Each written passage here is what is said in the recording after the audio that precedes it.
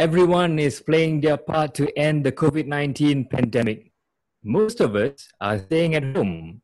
There are many who are out there, out of their homes, helping to save lives. They are the frontliners.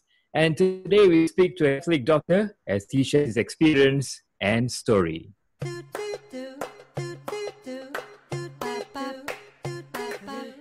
Hello and welcome to another episode of Catholics at Home, which is produced in collaboration with the Catholic Research Centre in Kuala Lumpur. My name is Kachang Kevin and my co-host today is Mark Darren Lee. Hey Mark, how are you doing? Doing the same, even better, being thankful. Well, I can tell you Mark is a little bit happy because I think our special guest today is a Liverpool fan. So Mark has something in common. His Akila is on the show, shall we say. Well, also we have Father Clarence Devadas on our team as usual. Hi, Father. Hi, everyone. Now, Father, in the previous episode, we encourage our viewers to send in pictures of their decoration at homes as they celebrate Holy Week, Palm Sunday, Holy Thursday, Good Friday, and Easter Sunday. We've already had some entries coming in. Have you had a look at it? And what do you think of it? Very exciting, very creative, Kevin, a lot of them. I also received some privately from friends, from parishioners. Hopefully, if I can get permission from them, I will post it also on our Facebook page so that others can see what people are doing. And then we'll come probably, Father Patrick and I will choose one. And then the mystery gift will arrive. All right, fantastic. So you heard that. You want to try and win that mystery prize from Father Clarence and Father Patrick Masang, just go to our Facebook page, Catholics at Home Podcast, and post the best picture of your Holy Week, whether it's Palm Sunday, Good Friday, Holy Saturday, Easter, whatever. We want to see your decorations at home. All right, now on to the show. Our show today for the show titled The Frontliners is Dr. Ian Neto. Hello, Dr. Ian. Hi, Kevin. Good evening, Father. Mark. Hi, Ian. Okay, Good evening. Doc, we have to settle one thing first. Let us know, are you a Liverpool fan? Yes, die hard. So today Okay, so that evens it out. Two Liverpool fans and two Man United fans, Father Clarence and myself. So I don't know how this show is going to go. Let's just try and keep it calm, all right? Yeah. Okay, Dr. Ian, just tell us a bit more about yourself, your family, what's your specialty, and where are you based right now? So I'm actually born and bred in Kajang, Selangor. I come from the parish of Holy Family Kajang. So my family is there. I'm actually based in a government hospital in Johor right now, and I'm a gynecologist. And for the benefit of a lot of those watching, probably from now, just call me Ian, because I think a lot of my parishioners still look at me as the little boy they see in church. So none of them, I don't think, not many of them refer to me as doctor. So Ian will be fine from here now, this point on. All right. So your boy is right here on the show, Ian. Give him some love, all right? And you mentioned you're a gynecologist. Kajang, yeah. Yeah, that's true. Now, Ian, you mentioned you're a gynecologist, but with this pandemic, are they really short of doctors that they need any kind of doctor to help out? Yes, we need anyone and everyone. It has no longer become a department-specific, job. Everybody is one team. Everybody has a common goal, and everybody has to play their part. Whether you're a gynecologist, whether you're a dermatologist, whether you're a radiologist, any department, we have a common goal, and we have to make this COVID-19 a priority and dealing with this COVID-19 a priority. So that is where we are at this point of time. The main reason that has to take place is we need sufficient manpower. So one of the things that remains very, very important or utmost priority is also, aside from treating the patients and making sure they get well, is ensuring that the doctors and the medical staff and everyone involved stays healthy and is well protected against this virus. So a lot of it involves limiting the amount of personnel in the hospital at any given time, limiting the amount of hours they spend in the hospital. So in order to achieve this, we need to actually increase the size or the pool of doctors that deal with these cases. So that is why we have to, all play a part and all contribute in that sense to treating and managing this COVID-19. Maybe Ian, you can tell us, what is a day like in Ian's life at this moment during this pandemic? Just tell us, how does your day go about? Okay, so, well, prior to this, a day would be, going to the hospital, going to work. So we start off the day with a department meeting to run through the things that have taken place the day before and what we're going to do today. And then we go off to our respective areas where we are in charge of.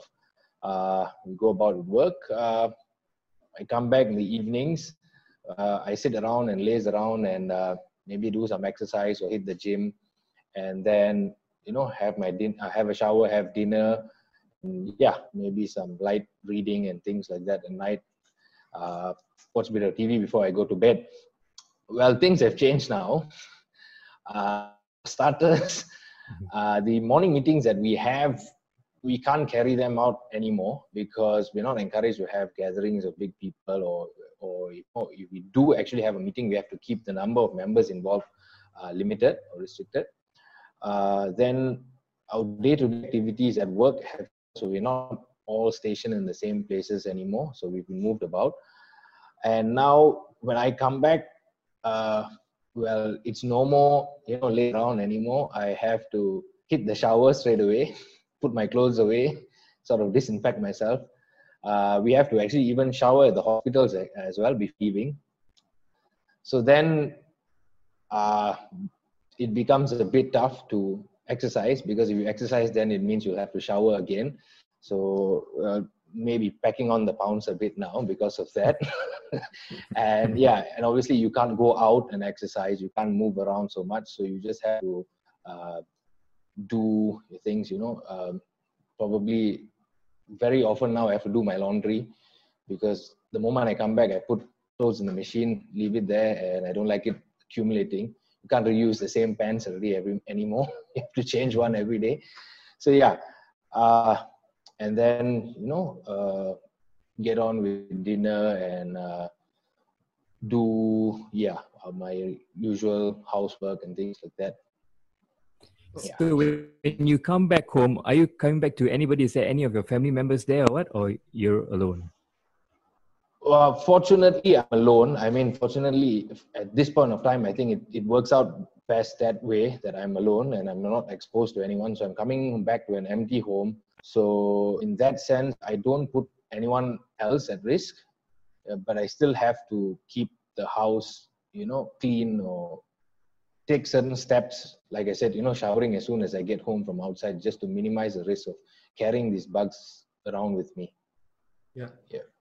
So maybe Dr. Ian or Ian, what kind of challenges do you face today in your work? Because I believe that a lot of things are changing at the work itself, and it can be quite chaotic, or not chaotic, but there are a lot of new experiences you're facing at work, right?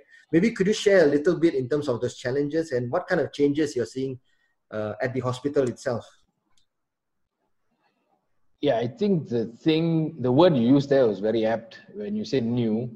It is indeed something very new. There's very limited data emerging about it. And again, that in itself is a challenge, because it's something that nobody is really familiar with. Based on our experiences or encounters with our Chinese counterparts who were the first to deal with this pandemic, we've managed to get some sort of idea on how to cope and deal with it. But again, having sort of like theoretical details and data about it, again, limited data on this, and the numbers are not that great to go, to work with. It's still different from actually having some sort of practical exposure or day-to-day exposure to and how to handle this. So we did put in some effort to sort of prepare for this, in the event that it did reach our doorstep, beforehand. So when the Chinese were dealing with it, we did have some measures in place. We did have some drills. there were certain things we conducted lots of meetings, lots of contingency plans, but again, you're never ever fully ready, when you're coming to dealing with something like this. And again, as I said, every day there was new data emerging about this. So the challenge was to constantly keep ourselves updated. And again, when you have new data emerging like this, it is very easy sort of to get mixed up, and confused with what you read a few days ago, and then implementing that and putting that into practice in your daily activities. So again, part of the challenge was also getting out of our comfort zones. Again, comfort zones are a rarity in the field of medicine, but yeah, it's still a challenge, because I think we are to a certain extent, we're a bit resistant to change. And putting these new practices into place was a great challenge. And we needed time. To a certain extent, we didn't have enough, but we had to act on it, So that was the challenge. Obviously, the other challenge is that we don't get to work together with people that you are used to working with, because everybody gets pulled to different teams and different areas depending on where the need is, and you just have to make do with what you have, but yeah, somehow we've survived, we've coped, and we are learning as we go along and as we move along. I guess with all these years of training, it's a bit like whatever we do, have all this 6 to 8 years of training. You have the textbook knowledge, but when you encounter the real situation, it's totally different, isn't it? I mean, it's something that because it's the goalposts keep changing every day. I mean, since we're all football fans, we can talk about goalposts, So every morning you arrive at the hospital, you realize that something new has come up. It must be very difficult for all the frontliners to deal with this. Exactly. And no amount of years in medical school could prepare anyone for this, because it's not something that you face on a day-to-day basis. So no one is going to spend their time, or even when we were first alerted about this and we realized that we had to do some reading and preparation for this, we had to balance between how much time we spent preparing for this and how much time we spend on our day-to-day work, because we still had our normal workload and it was not here yet. And we had to find a balance in between the time we spent preparing, because what if it doesn't come and then we realize that we've neglected the other aspects of our work. So again, that probably proved to be another challenge.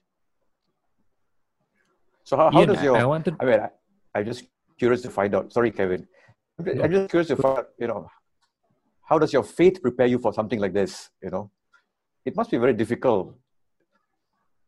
Well, thankfully, I have had few encounters, or a number of encounters, where my faith, I think, played a great role in my entire medical practice. I try as much as possible to stay grounded and stay humbled in my day-to-day, practice, whatever I do. I always try to tell myself and believe that it is not me who's doing this. It is the work of God through my hands, through my body, through my mind that is in play. And at times when maybe, sometimes as doctors, we tend to try to, I wouldn't say play God, but almost play God. And we like to be in control of certain situations. We like to be on top of things. And I think there have been a number of instances that, I have gone down that road, and I notice the presence of God bringing me back when I'm getting to, trying to think that this is actually my ability, and then suddenly something happens, and I realize, what? No, I can't solve this problem. This is beyond me. Then I turn to God and say, I had this little conversation with him and say, what's going on here? Yeah, I know you're trying to warn me. Yes, I should not get too cocky. And okay, yes, I know. Yeah, it's you, it's not me. So I've had a number of instances like that in my career, which has really helped me now in that sense to deal with this. Another thing that helps me to deal with the challenges, for instance, I those who know me will know I'm very family oriented, very close to my friends. Friends have become my family in that sense. And every time I go back, we get a chance to go back home. I'm at home, family comes over with everybody. And I don't know, it's been 4 weeks or 6 weeks since I last saw them. I must say, I'm not homesick. I do miss them, but I'm not homesick. And I'm not struggling to cope with that. And I think a lot of that has to do with my faith as well, because this revelation came to me a number of years ago, when we often find ourselves in a position that we come to the situation where we're in a tough spot, or something bad happens to us, or we are ill, and we ask, why me?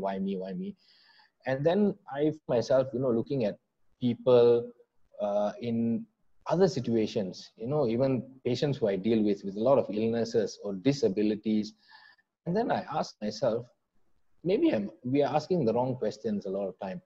Instead of asking why me, the question we should ask ourselves is, why not me? Why am I not this disabled one? Why was I not underprivileged child born in a third world country? Why was I not, why was I, forget about disabilities, among, say, my classmates, why was I the one who was born into a family who had the means to send me to study medicine? I had maybe others who we were all on a level playing field as far as our abilities were concerned, as far as our academic capabilities were concerned, but maybe I was among the few who had the opportunity. And then I found out that, I have a purpose, and this is my purpose. If I was supposed to be just standing somewhere doing something of, very little significance to humanity, then I probably would have been born as that underprivileged child or as that disabled person elsewhere. But the reason that I'm so able and I'm so blessed to have whatever I have is because I'm supposed to do something with this gift. And that is how my Catholic faith has played a great part in what I do on a day-to-day basis. So from that point on, I stopped looking at problems or trials as a challenge. It just became something to embrace, and it just showed me more what I'm here for. Go ahead, Kevin. I've already interrupted you twice. No. Thank you, Father Clarence, for bringing faith up, because that's where I wanted to go, actually, talk about faith. And also I wanted to ask straight up, Ian, whether are you scared or not? But first of all, I'd like to say there was a very thoughtful reflection there of asking why not me. And of course, we can also ask ourselves, like, why are we in the work that we're in, the vocation that we're in? And of course, I think the answer to that, Father Clarence might say, is, of course, we're all playing this part which in a big picture is God's plan and how we fit to all this. And I guess that's why we're not footballers. But anyway, but Ian, I just wanted to ask you a question. And to be honest, are you scared when you go to work every day nowadays? I mean, I am definitely scared, but again, I think I've been more afraid of other things in the past, and God has pulled me through. So this, I would say, is nothing compared to a lot of things that I am afraid of in the past.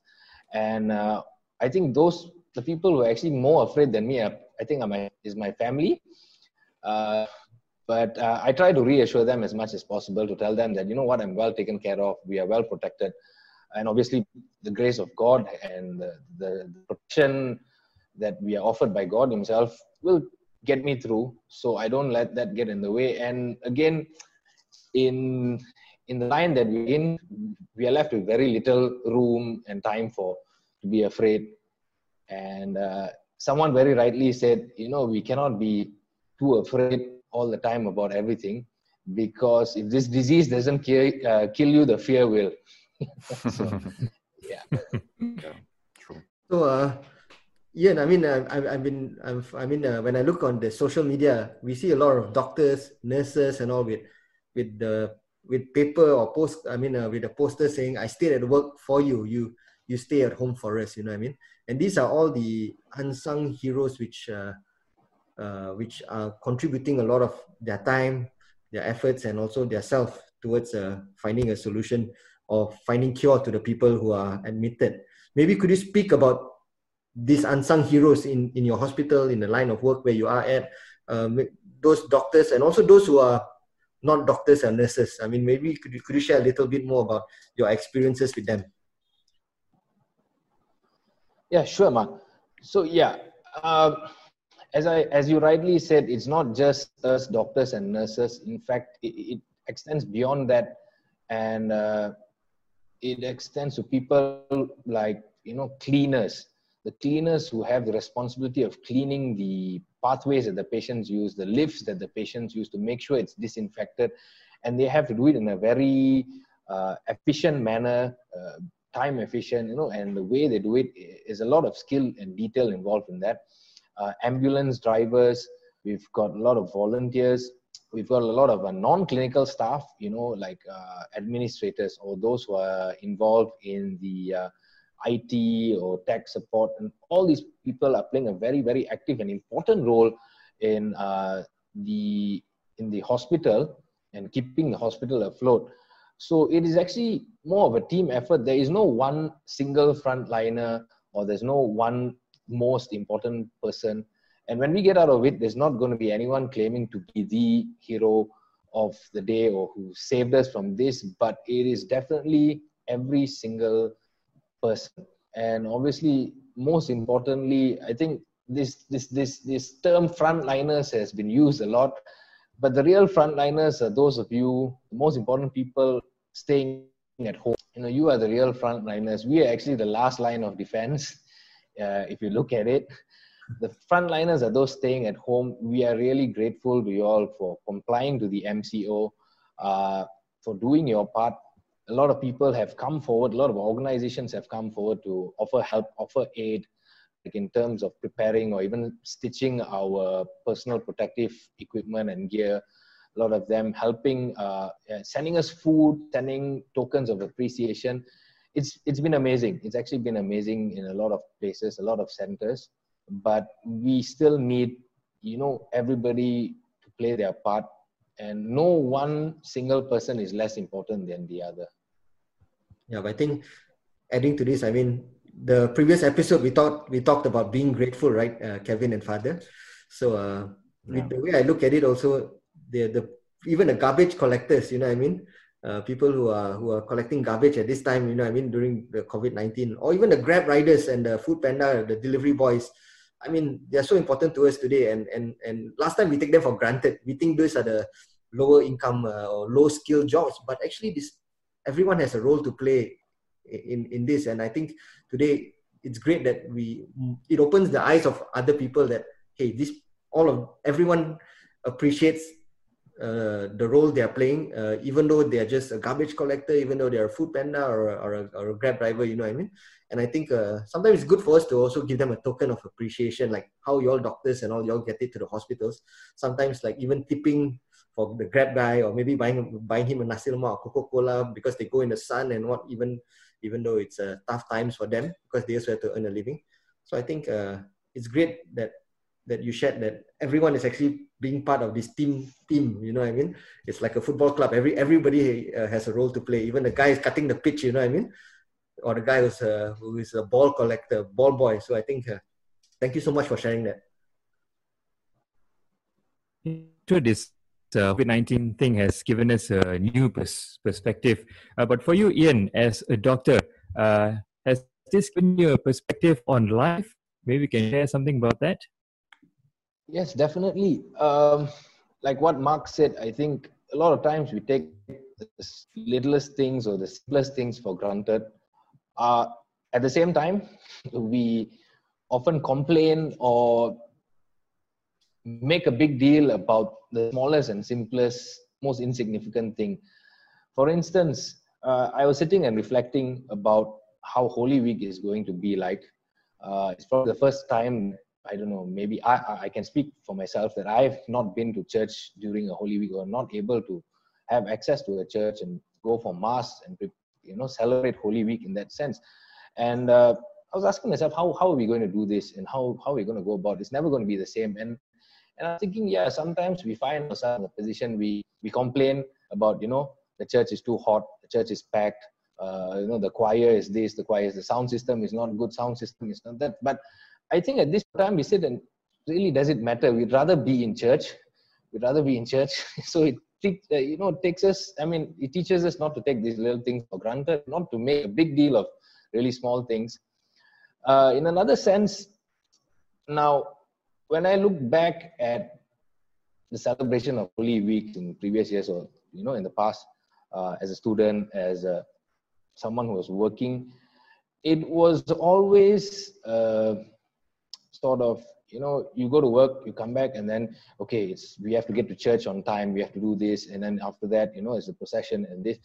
And then the next day you go to work, and then you come back, okay, Good Friday, you have to take half day, you come and you have to fast and all that. And I asked myself, yes, but where was the holy aspect of Holy Week outside the church? And then I realized this is probably the best chance of us to actually explore that and actually understand that Holy Week can actually exist outside the church. We don't have a church to go to this week, which forces us to look at the possibilities of creating Holy Week or the holy environment outside church. And that was when it changed my perspective, not only on life, but just about this week alone. Yeah. Okay, Ian. Yeah, I'm sure Father Clarence, you can add to that, because, as we have social distancing, there's also the spiritual nearness that we are trying to achieve, especially during Holy Week. You want to just add a couple of words for that? I think what Ian said is absolutely right. The holiness, not just being in church, but the holiness is also within yourselves, wherever you are, And I'm sure, as Ian said, that like him, there are many other healthcare professionals out there who are not able to go to church. We're not just talking about Malaysia, we're talking about the whole world, who are devout Christians, who are not able to go to church to celebrate this important. But I think, it's that closeness of heart to the whole event that's taking place, the passion, the death, the resurrection. And that's the kind of connection that we want. Maybe in some ways, people can be seated in church, but still be very distant from the whole experience. They can be present physically, but not spiritually. But maybe now, the time that when we are unable to be present physically, maybe this is an opportunity for us to connect spiritually. And this is a great opportunity to connect with God. And I think that is one way of looking at it, of course, to be able to be connected to this whole event of the Easter mysteries. So Ian, before we end, maybe could you share with us some advice for Malaysians out there? All those listening, in terms of what should you do? At this moment, I know a lot of us have been watching different WhatsApp messages coming in terms of like wearing a mask, don't wear a mask, no touch service in terms of collecting the food, disinfect the plastic bags. Yeah, maybe could you share with us a tip or two? This is our PSA moment. Well, definitely. First of all, please comply to the MCO as much as possible. They are there, the rules, the regulations are there for a reason. It's a bit difficult for the enforcement officers or the healthcare officers to justify every one of them, but they're definitely there for a reason. Personal hygiene, the social distancing is very important. Probably the best thing you can do for your family, if you're living in a family or surrounded by people, then the moment you get home, quickly go and wash your hands, probably even take a shower if you can. That's the best, before you go and hug your kids, or it's always nice to hug your kids, but yeah, clean yourselves first. And obviously, remain steadfast in prayer. Pray for us. Pray for all those involved in tackling and curbing diseases. Pray for each other, and obviously pray for our priests and the social comm team, who has done such an amazing job in bringing us live feeds of the masses everywhere. It has been amazing. It has been really something very refreshing. Never have I attended so many daily masses with so many different priests in such a short span of time. So that was nice. Yeah. So pray for everybody and keep up the good work that you've been doing so far. All right, thank you so much, Ian, Dr. Ian Netto. We thank you and all the frontliners for helping us fight COVID-19. We will certainly pray for the safety and well-being for all of you out there, and we hope we can see an end to this pandemic really soon. Father, any last words, and also maybe you can lead us with a prayer to end the show?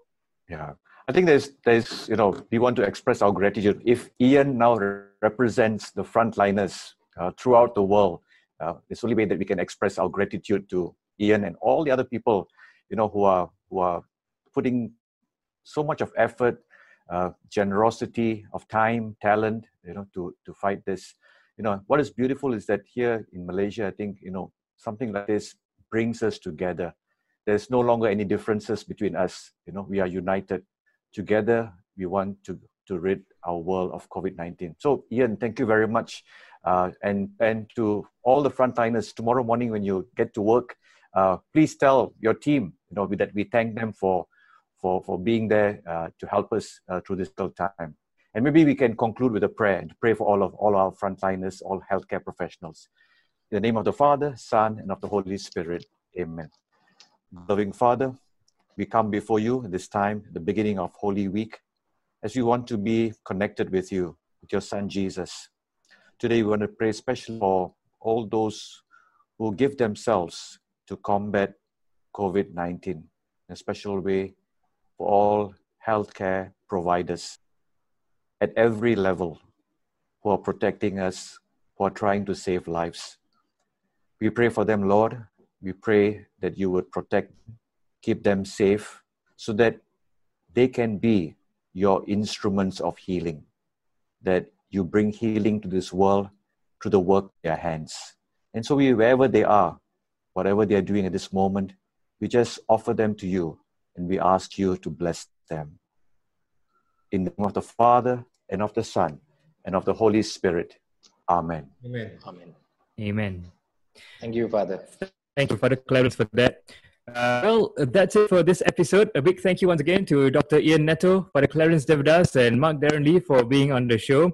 Well, 2 Man United supporters, 2 Liverpool supporters, and everything went pretty well, right? No unwanted tackles, I might say.